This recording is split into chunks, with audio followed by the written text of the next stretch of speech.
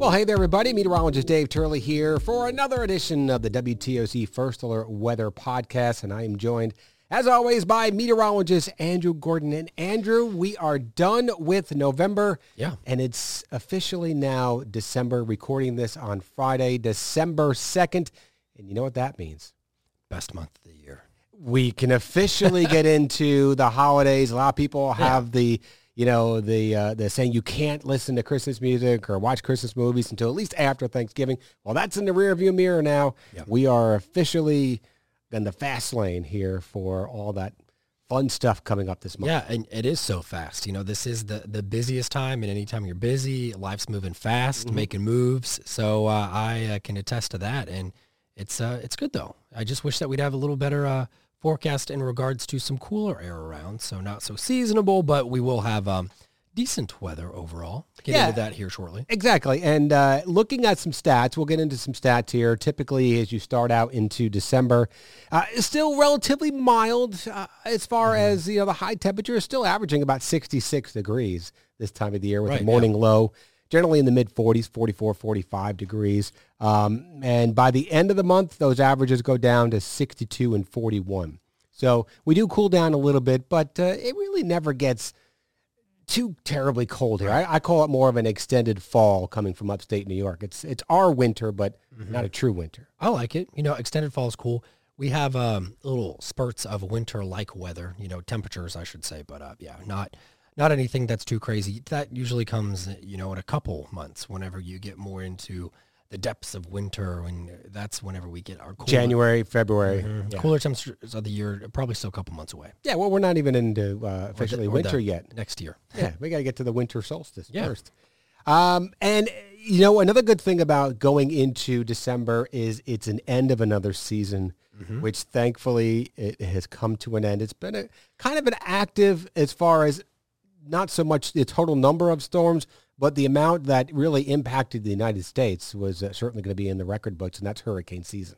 Yeah, and we actually had a near normal season, which I just did some numbers and looked at all of this. Going back, it seemed like we had kind of times in which we were more heavily monitoring systems with a potential impact, but we didn't really have anything too crazy. We did our few longer shifts, and we had wind gusts that were. I think we did two. Yeah, we did, and that were stronger. And with Ian and Nicole, and some storms in between weren't quite as big of a deal, but those were our bigger local impacts. And we made it to Nicole, so 14 named storms. That's actually average. We hit 14 for 2022.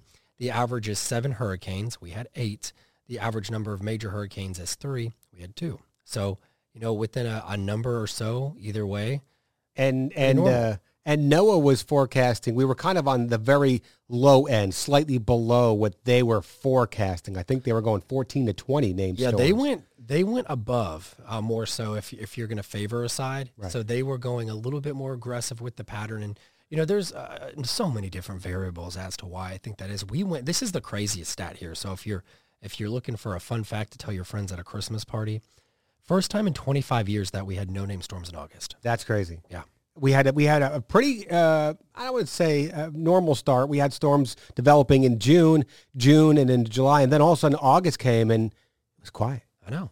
Well, we had a prolonged time leading up to that with Saharan dust and just kind of how the pattern was, even with where the high situated, where it would have steered things, even if it were to develop. But some shear out there, drier air, unfavorable conditions for hurricanes to develop. Fine by us. Which is great. That's fine. Best August I've ever had here. Yeah. So I'll take it. I enjoyed that. And then September and October came around. And busier times. Active. September was Ian. That was a Cat 4, 150 mile an hour wind. Obviously that was down in southern Florida. Over 100 killed. It was devastating. The videos, the stories that came out of there. You just never know if that could happen in your community, and the chances are very low. And speaking of never knowing, that was the epitome of why we tell you to keep updated on the storms, because just like 2 days before that landfall, which was in central Florida, just south of Tampa, right? Was it just somewhere south of Tampa? Somewhere in there. That was forecast to be in the Florida Panhandle just 2 days before, and heading up to the Alabama, Georgia border, West Georgia. Yeah. And then, just 2 days later, that forecast totally shifted, a total different perspective of people who are now involved and impacted by the system than were originally expected to be seeing impacts. And even a couple of days out too, when it was shifting along that Gulf side of the Florida coast, I know that Anna Maria was even like in the bullseye at one point, and that's north of where the landfall was, and they didn't really get a big impact from it. But I went there earlier this year, so I'm like, oh, at least I kind of have some context of like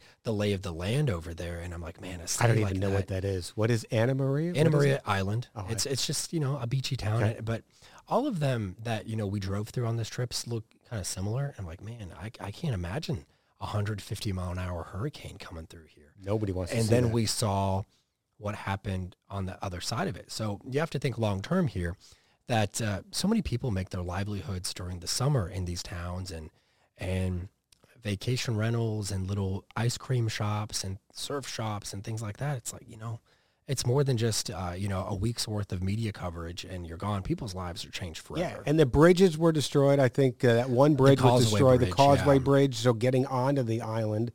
But it's amazing how they came together and fixed, at least got that temporary, was it a temporary bridge or they fixed it something? They were driving heavy equipment on it, so it didn't look too temporary. I don't know. I mean, maybe they need to get down on 16 and 95 and get those construction crews in here, or down on Broughton. They can build this whole bridge here. Right, they got get that them moving. But yeah, no, it's always, if there's anything good that comes from natural disasters, whether it be a landslide, a hurricane, a volcano eruption, what have you, it's always how people will set aside their differences, come together for the common good of people who are struggling, because you just kind of have that sense of helplessness when you're watching it come in, and it's not like we can steer a storm away. It's like, well, what can you do afterwards? And you see people come together, whether it's making a meal or just sending water down well wishes, or being a listening ear for somebody. Yeah, so I got a little list here of the storms, and we'll just kind of just go back. Sure. We went into Ian. The first one was Tropical Storm Alex, and that was near the Yucatan. Actually went down through central areas of Florida. That was back in June 5th through June 6th. But that was also the first time in, 6-7 years we didn't have a named storm before the start of hurricane season. Preseason storm, right. So I was like, I'm not going to sit here and say, like, I didn't think this was going to be a bad season. You never know. But because you don't know. But whenever you have a season start slow, everyone's like, I think we're so just like negatively minded these days that we're like, oh, well, it's going to catch up. Like, sometimes it's okay. Like, it's a slow start and it's going to be a normal season. Not everything has to be hyped one way or the other of crazy above average system storms coming our way, or like nothing happened. It can just, it's okay to be near normal, and it is what it is. But that's probably why you haven't heard too much about it, because there's not a lot of excitement around something that's normal. But I, for one, am happy with a normal 2022 hurricane season. I certainly am as well. And the next one was Bonnie, Tropical Storm Bonnie. That was the one I think that developed right, let me see, is that the long-lived one? No, that was right along the east, into the Caribbean, I believe, and then crossed over into Central America, and then became whatever Bonnie the other name into the Pacific. Then you had Colin, right? And that was a Tropical Storm Colin. Short-lived. It was kind of by the Carolinas. Developed like right off our coast. I remember going to bed. I was like, we have a tropical storm. I'm like, what? It was on the weekend too. Yes. Because I fell asleep. And usually your morning shift catches up with you by Friday night. I legitimately slept through the entire life of the storm. Yes. It was maybe, 6-7 hours? Not much. July 1st through July 2nd. So it was later in the morning. It says it forms off of Savannah. I think it was more off of Hilton Head. Yeah. Somewhere up there. And made landfall near Hunting Island as a very weak tropical storm. But it didn't really... it wasn't a true traditional looking storm. Yeah. That didn't...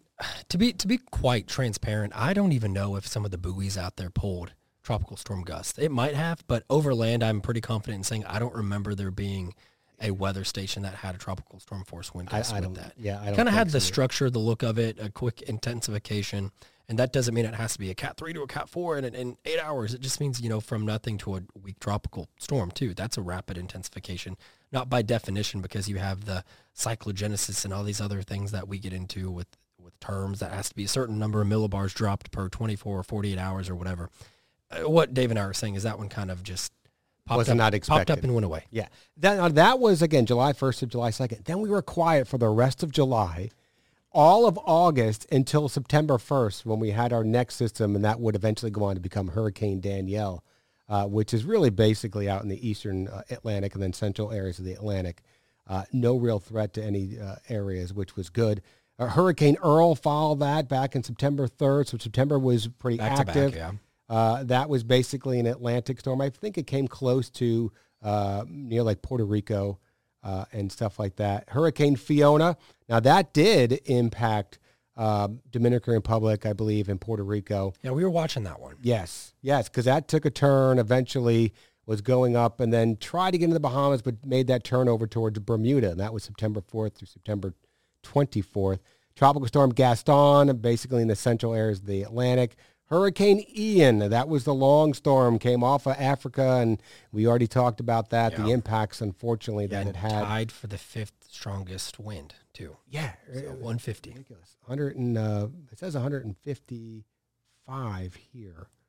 In that range. In that range, yes. Very, very strong and unfortunately destructive. Then you had Tropical Storm Hermine, very short-lived. I think we were watching those two to see which one was going to get named first. We were, yeah. It was basically the one same day. And we were, I remember the morning meeting that day. I was like, oh, this is probably going to be this. This is probably going to be that. And then they flipped on me. I was like, I said that because our producers like to write stories in the morning Ahead of time. for the evening shows. And I said, don't put it in there because we don't know which is going to be which. And I think somebody might have put it in. I said, see, you got to change it. This one went first. This one. Well, you never want to correct an anchor, too. You don't want anybody to look silly. But they were two storms strengthening on the threshold at the same time. Right. So. And we'll have to wait and see which one actually they determine is tropical first. Right. And it was Ian, then Hermine. So Hermine short-lived. Then you had a tropical depression in the 11 in the Atlantic, no threat to anybody. Tropical depression 12 in early October, no threat. Hurricane Julia, that was one, which was October 7th, went right down across the northern coast of South America, right near like Aruba, then went into Central America. And that was kind of the hot spot this year. I feel like for so long we were talking about the Yucatan and the southwestern Caribbean Sea.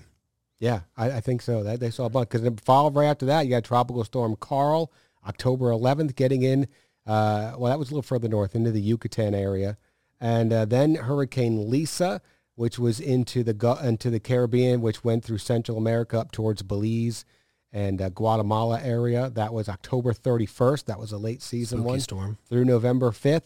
And then you had Hurricane Martin in the North Atlantic. That was when we had like 3 hurricanes, I think. Yeah, it was at one nothing, time. and then it was a lot, but they weren't any big, huge, impactful Yeah, things. not really impacting. It was in North Atlantic. And then you had Nicole. That was the one that came in on the east coast of Florida. And that was the last system, November 7th through November 11th. And what I remember with that storm specifically was it was coming kind of due west at the coast of Florida, Space Coast, as they call it, because you've got Cape Space Canaveral around area. there. And it's not that it was that impressive wind-wise, but whenever it's coming at you at a straight trajectory, it was stacking waves up. And we were watching the swells come in, the storm surge on that portion of Florida. And Vero Beach was rough. They had a lot of erosion. I remember watching some live shots in some other stations down Daytona. there. Daytona, they were evacuating some of these high rises because they were like, oh, structurally, we don't know. And you've had erosion. And you know, we talk about these coastal impacts with storms. Typically, when we say beach erosion is a possibility, that's maybe like a couple tidal cycles for us. You know, like high tide, low tide, you're going to have sand come in and come out, and you might have a steeper gradient there on the beach the next time and notice that. But whenever you have 3-4 days of that, think of that. You have a high and a low twice a day. Right. On top of that, this storm really just, I guess, a good way to describe it is it took a bite out of the coast. And unfortunately, with homes on the coast and condos and things like that, some of those did have structural damage. And a lot of that was aided by, was at least, what's the one? Ian. Oh, I just forgot. Ian came before and really weakened the dune system as well. That's what they were saying. That's why Daytona Beach in that area saw all that catastrophic buildings going into the water because the dune system was weakened from Ian just a few weeks before. And then you had this storm which prolonged impacts of that tide cycle and beach erosion. And it's nothing you can do about it. No, you watch and you hope that the dunes that are nature's sandbags can kind of do their job. And just imagine if they weren't there, they did what they could. But then, we got a little bit of wind and rain from that. That actually brought us more rain further inland. I remember earlier on this season, we didn't quite get as much, but that kind of put the close on that chapter for us. And that wrapped up the 2022 hurricane season. As you mentioned, we saw 14 tropical storms, 8 hurricanes, and 2 of those being major hurricanes. And now Dave and I are trying to get full-blown into holiday Christmas mode. I got my Christmas tie. I see that. Yes. What's on there? That's my Santa Claus. Santa Claus. Oh, I see it. Okay. Santa. Yeah. Well, yeah, and we've got our work Christmas gathering this weekend will Tomorrow. be nice. So that is, I know it's not going to necessarily feel like it, but. And a lot of people are, I don't want to say upset, but we got the SEC championship game at the same time. We're going to have the game on. My wife is like, is the game going to be on? Because she's a big Georgia fan, went to Georgia, was in the Red Coat Band, and yeah, we got to watch that. Yeah, I mean, SEC championship, that's one of the pinnacle games for college football, no matter if you're an SEC fan or not. So number 1 versus number 14, I think the favorite is, Georgia for sure, but I think it's 17.5 points. That's wild. Is it? That's hey, if you're better. LSU is a good team, and I just, they're decent. And then you have these trap games like Texas A&M. They'll go in and beat a team every year they shouldn't beat, and they beat LSU. So I don't know if now you're like LSU and you're fighting mad and you want to prove yourself, or if you're going to come in there a little deflated.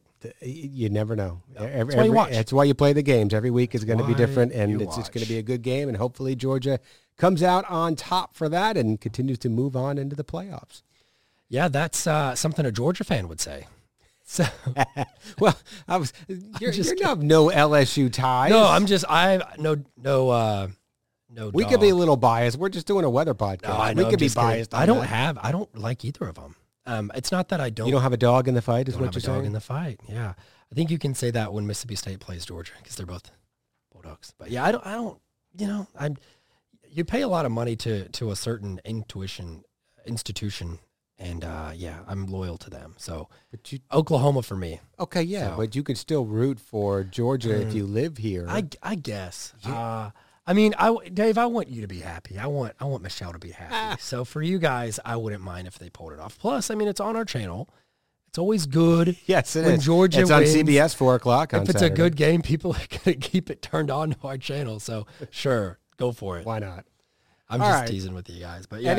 Any other plans this weekend except for not rooting for Georgia? Not rooting for them. Just watching the game of football. No, I don't. I really don't. It's been a busy week. We had the Ronald McDonald House fundraiser last night, which is a great Wine and fries. Wine and fries, and they did in fact have wine and fries there. Did you have your wine and fries? I had whiskey and fries. Oh, which was whiskey and yeah, fries. it was an interesting combination. I'm more of like if I'm in the setting to drink, I would go bourbon versus wine. Oh, so yeah, but it was good and raised I don't know a dollar amount, but it seems like we've raised a lot of money and I hope so. Did some good stuff for the families out that way, because especially during the holiday season, it's tough. You don't want to be away from home, but it was decorated Christmassy. They had Christmas lights outside, Christmas tree inside the house, and for those that don't know, of course, the families can stay there, right next to a memorial, so the hospital. For free. So it was for free, no cost to the families. That's why you have to fundraise so that you don't have to have the families pay for that. So it's kind of like a smaller St. Jude kind of thing. Yeah, a lot of times if the kids are in the hospital getting treatment and stuff like that, the parents, could be from far away and they don't have a place to stay. It could get expensive trying to get a hotel. This is a way for them to stay right next to their child and be with them every day and stay for free and not have to worry about that expense. Right, and I didn't stay too late, but had that, and then today running around, actually had a fun time. Went over to the Islands Library, and I've been going over to a couple different libraries within the system here in Chatham County. And today, Dave, I don't even know if I told you this. So lately I've been taking the Storm Chaser, and we'll go just do a weather lesson and read some weather books. Today, the programs coordinator and I got together and we came up with a little project. So we made wind vanes. Ooh. And they worked. I was very surprised because they had the social media person or the director of communications for the Islands libraries, not just the islands, but the library. I was like, okay, well, hey, side note, we haven't tried this yet, so it might not work. So what we did was got a piece of paper. I showed everybody which way north was. You write a little compass on there.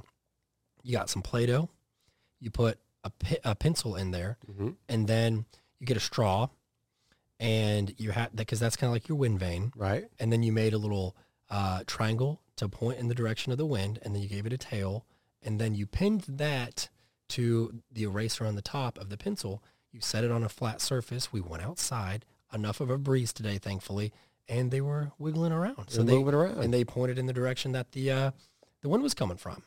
Some of them worked a little too well and started blowing away, but most of them looked really good, and it was fun. It's fun to get out and something that I didn't really realize until I started doing these library visits probably 6 months ago, is we have so many kids that are homeschooled, because we're so, I don't know if we just get into the pattern or school districts will reach out to us like, hey, can you come here? Can we go to your station? All that. But I'm like, all right, well, what about the parents that, for whatever reason, kids are homeschooled?